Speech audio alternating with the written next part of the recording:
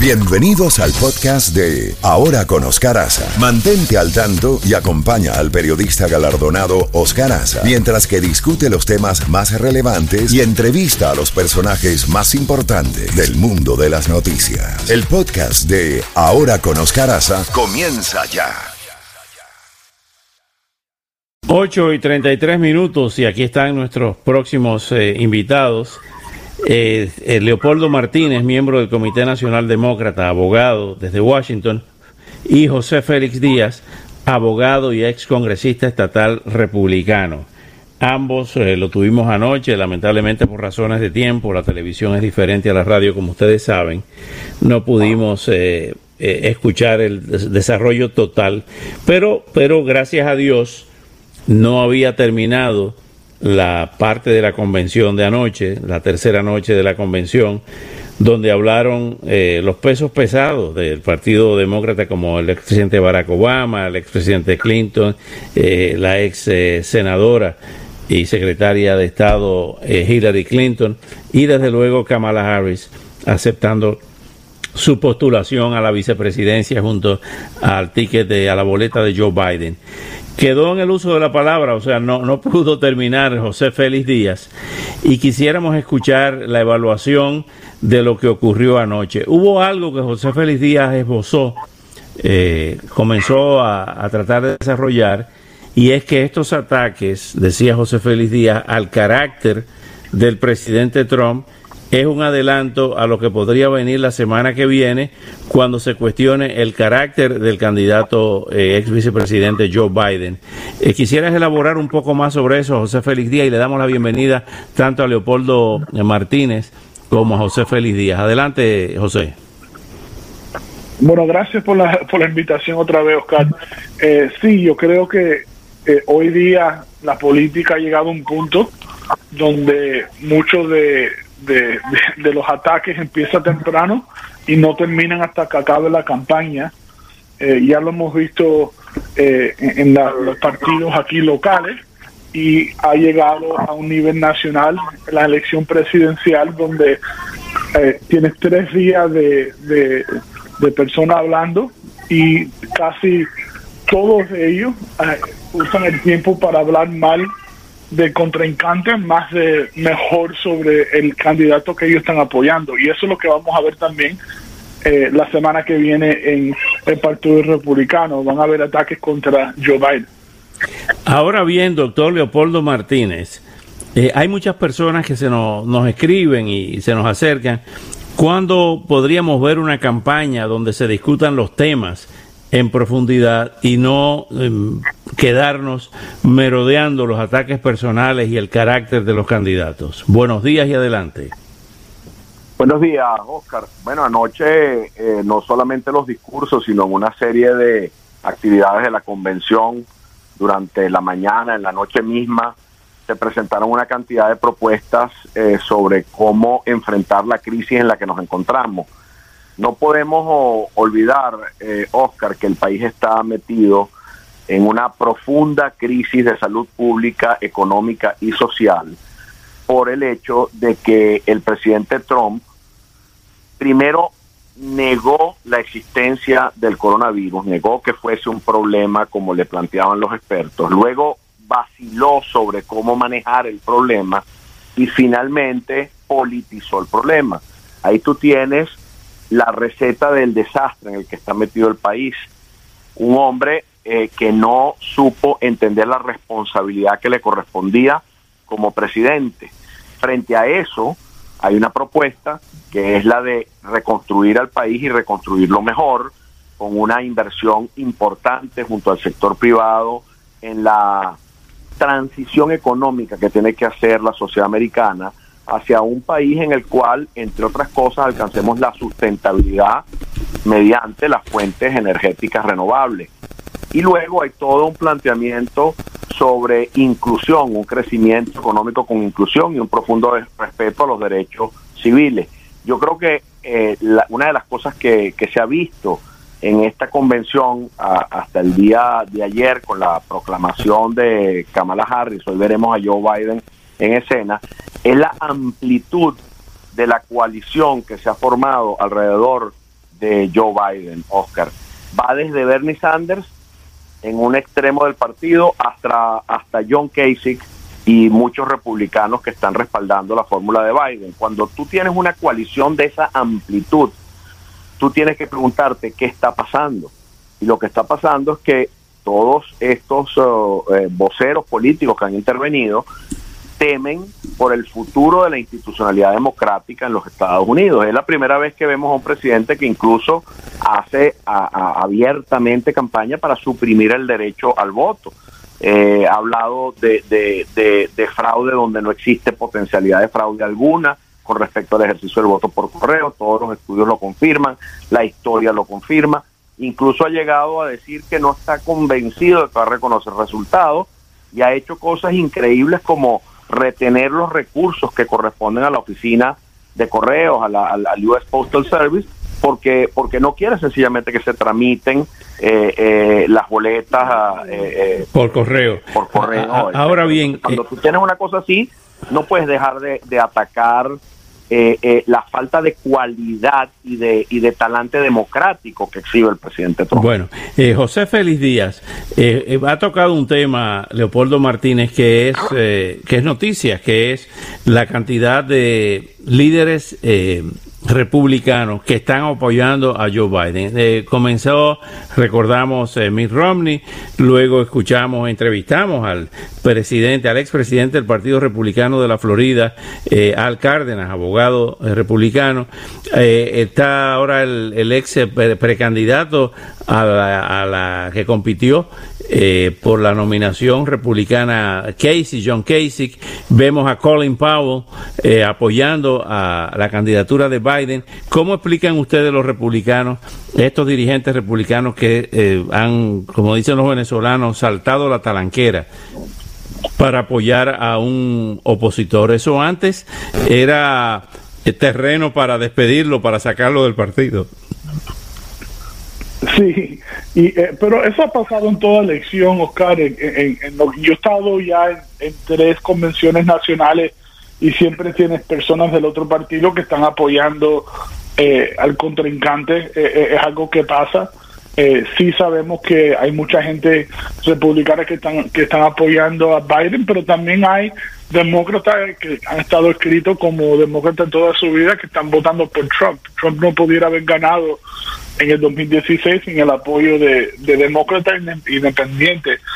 Biden ha estado en la política su vida entera y ha tenido la oportunidad de servir en el Senado con muchas de estas mismas personas que lo están apoyando ahora, y lo apoyan porque lo conocen y porque tienen esa amistad. Hay algunos que sirvieron con él en otros momentos, en otras administraciones, y eso es normal, y creo que vamos a ver en esta elección mucha gente cruzando partidos para votar el candidato que ellos tienen más familiaridad. Ahora bien, ¿creen ustedes, Leopoldo y José Félix Díaz, que va a ser una elección cerrada, a pesar de lo que están mostrando las encuestas? Históricamente, cuando se acerca la fecha de la elección, y queda creo que 71 días para las elecciones, el 3 de noviembre, va a cerrarse, va a ser una noche larga, quizá no como el año 2000, pero va a ser una elección cerrada. Leopoldo.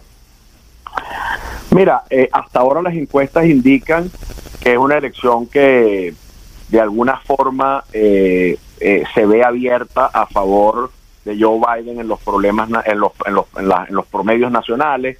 También se ha visto una ventaja importante en estados que son fundamentales para resolver esta elección.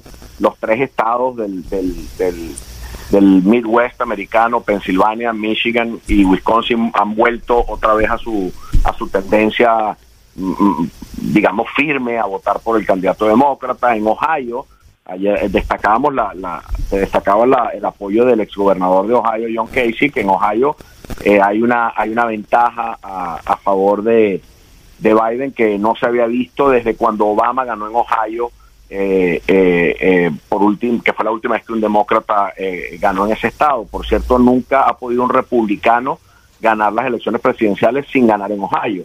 En Florida se ven unas ventajas también de 4 y 6 puntos a favor de Biden, y yo creo que lo importante es consolidar esa coalición a través del ejercicio del voto.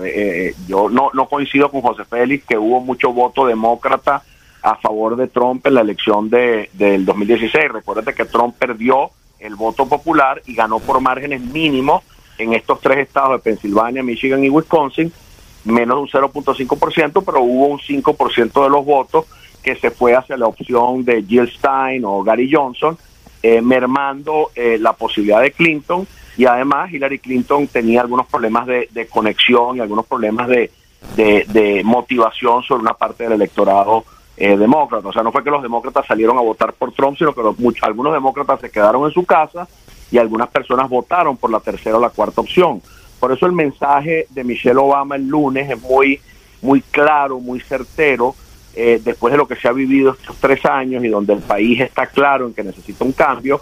No es momento de quedarse en la casa, no es momento de votar protestando a favor de una tercera o cuarta opción que no tiene chance, ni de escribir nombres en la boleta electoral.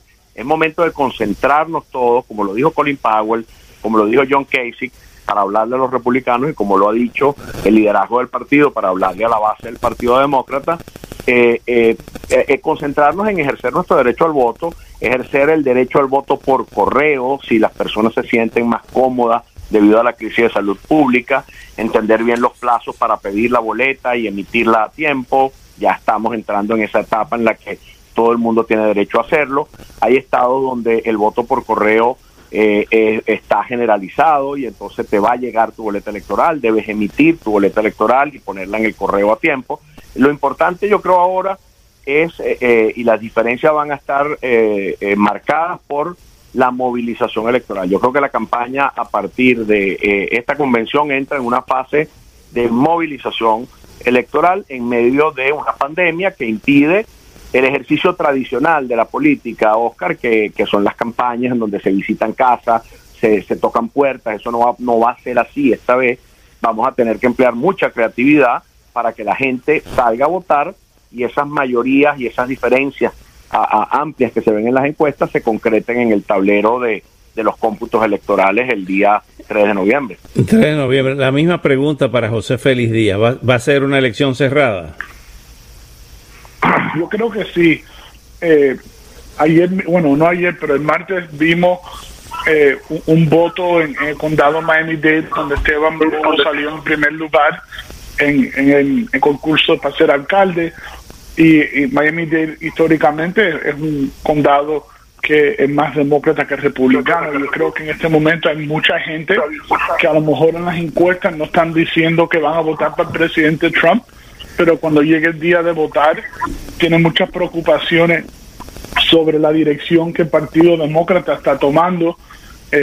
Sí, en la convención han habido expresidentes que han hablado, pero también estamos viendo el movimiento de la izquierda, la ultraizquierda de Alexandra Ocasio-Cortez y de Bernie Sanders infiltrando el partido, y eso asusta a mucha gente. Así que yo creo que cuando llegue el día de la elección, como mencionaron anteriormente, vas a tener a lo mejor muchos más votos para Joe Biden, pero nosotros vivimos en un sistema donde hay el colegio electoral y lo que importa es el voto de X número de estados, no solamente de California y Nueva York.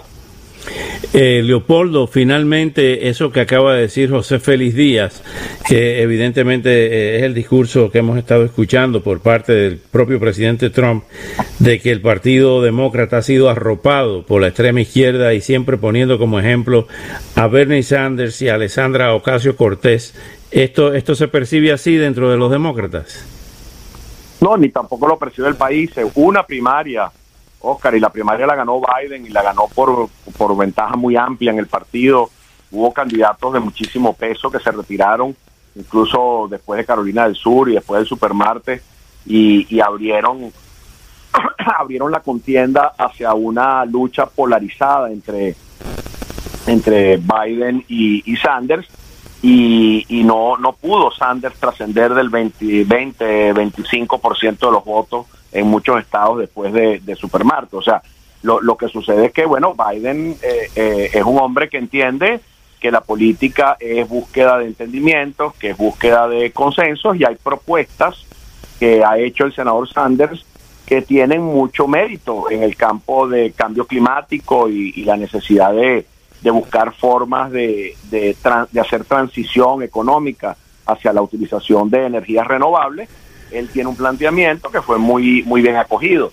Ahora, que exista una amenaza o una infiltración o un riesgo de una extrema izquierda es un punto de manipulación con el que yo creo se está haciendo campaña, cuando no se tiene tanto argumento desde el lado de la campaña de Trump. Pero la realidad es que Biden lo que está defendiendo es el sueño americano, Oscar, y quienes nos escuchan.